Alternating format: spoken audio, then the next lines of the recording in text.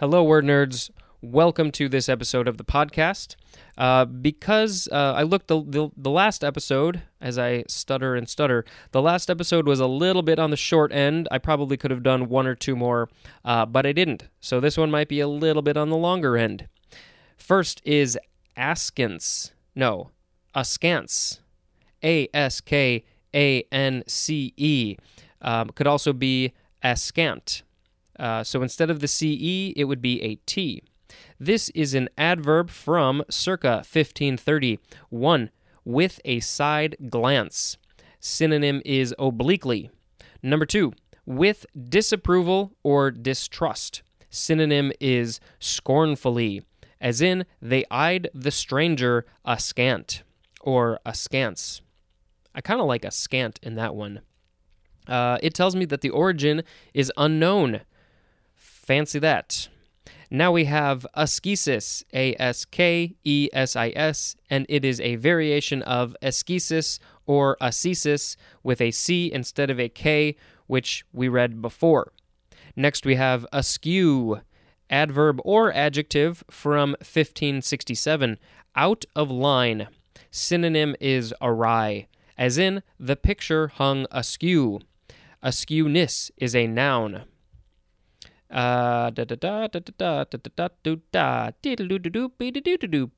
This is probably from adding the first form of the letter A, which I guess would just be at the very beginning of the dictionary. I don't know what the definition of that is, plus the word skew, S-K-E-U-W. U-U, I should have said. So in this case, is it when you add the A to the beginning, it becomes the opposite? Does skew mean like in line? Because this is out of line? I don't know. I haven't really heard the word skew used in that way, but maybe it is. Next, we have asking price. Two separate words. This is a noun from 1755. The price at which something is offered for sale. Next, we have ASL, all caps. This is an abbreviation for American Sign Language. Something that I took a class in high school. I really only remember the alphabet and maybe a couple of words like yes and no. But my sister is a sign language interpreter, so she knows it very well. Next, we have aslant. So similar to askance or askant, but it is aslant. This is the first form. It is an adverb or adjective from the 14th century. In a slanting direction, synonym is obliquely. Now, the second form of aslant, it is a preposition from 1596, over or across in a slanting direction. Next is asleep, first form of 2. It's an adjective from the 13th century. 1. Being in a state of sleep. Number 2. Synonym is dead. 3. Lacking sensation. Synonym is numb, N-U-M-B. 4a, the synonym is inactive or dormant. 4b, not alert. Synonym is indifferent. Now the second form of asleep, it is an adverb from the 13th century. 1, into a state of sleep. Number 2, into the sleep of death. Well, that took a turn. Number 3, into a state of inactivity, sluggishness, or indifference. Next, we have as long as. This is a conjunction from the 15th century. 1, provided that. That is the whole definition. As in, can do as they like as long as they have a B average. You're giving them a lot of leeway. Number 2, synonyms are inasmuch as. That's the first synonym. And the second synonym is since. As in, as long as you're going, let me try that one again. As long as you're going, I'll go too. Yay, we can have a road trip. Next we have aslope. This is an adjective or adverb from the 14th century, being in a sloping or slanting position or direction. Next we have asocial. This is an adjective from 1883, not social, as A, rejecting or lacking the capacity for social interaction, or B, the synonym antisocial or antisocial. Uh, this gets into, introvert, extrovert, that whole thing. I think about this a fair amount. I might actually hold this little conversation for another word, which is not too far from here. But yeah, the whole idea of your sociality, if that's even a word, how social you like to be in communication with people is definitely a spectrum, and I find that really interesting, and I'm really curious. I think to learn more about that spectrum. Okay, we are going to move on to where were we? As of. As of is a preposition from 1900. We have synonyms on, at, or from, and this is used to indicate a time or date at which something begins or ends, as in takes effect as of July 1st. Now we have the word asp, A-S-P. This is the first form. It is a noun from before the 12th century. And we just have the synonym aspen.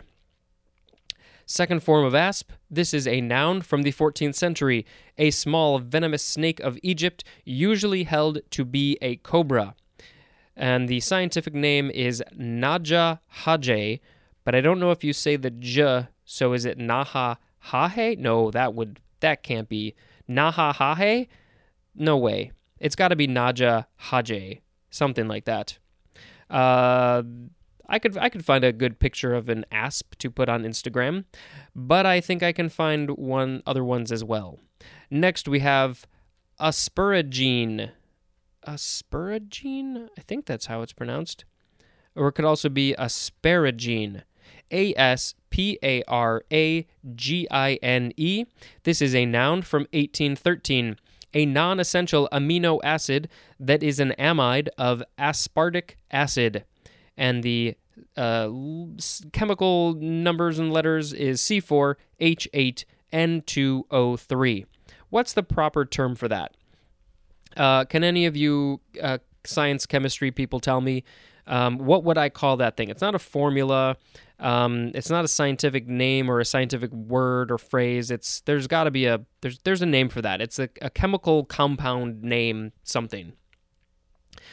Okay, next we have asparagus, something else I could put on Instagram. This is a noun from 1545. Any of a genus of Old World perennial plants of the lily family having much branched stems, minute scale-like leaves. Excuse me, I'm burping. Minute scale-like leaves and narrow, usually filiform branchlets that function as leaves, especially one widely cultivated for its edible young shoots. All right, let's go back. The scientific name for the genus is just asparagus, or is it pronounced asparagus? And what else? So the one at the end, widely cultivated for its edible young shoots, the scientific name for that is asparagus or asparagus officinalis, or officinalis. I think that is close. And the etymology says this is, the Latin word is asparagus, which means the asparagus plant, and that is from the Greek asparagos, which is perhaps akin to the Greek spargan, which means to swell. I don't know how those are akin, but maybe they are. And I heard recently that when you're growing asparagus, you have to cut them at the right time because otherwise the shoots, for eating purposes, because otherwise the shoots, I think, will then branch off to create new shoots, and maybe it gets complicated. So you got to cut them down while they're in their prime. Next, we have aspartame, A-S-P-A-R-T-A-M-E. This is one of those that I feel like a more recent version of the dictionary might have a slightly more updated definition, although not necessarily.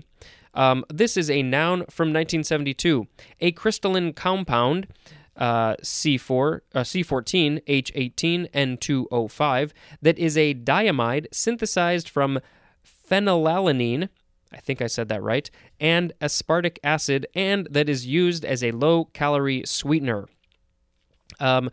All I'm going to say is this stuff is bad, and you should really try not to ingest anything that has this. I think the most common one or the most well-known one is Diet Coke. Avoid this stuff as much as you possibly can because it will wreak havoc on your body. That's from what I've heard. Next, we have aspartate.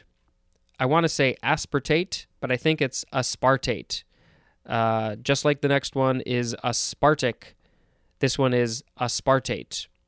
This is a noun from 1863, a salt or ester of aspartic acid.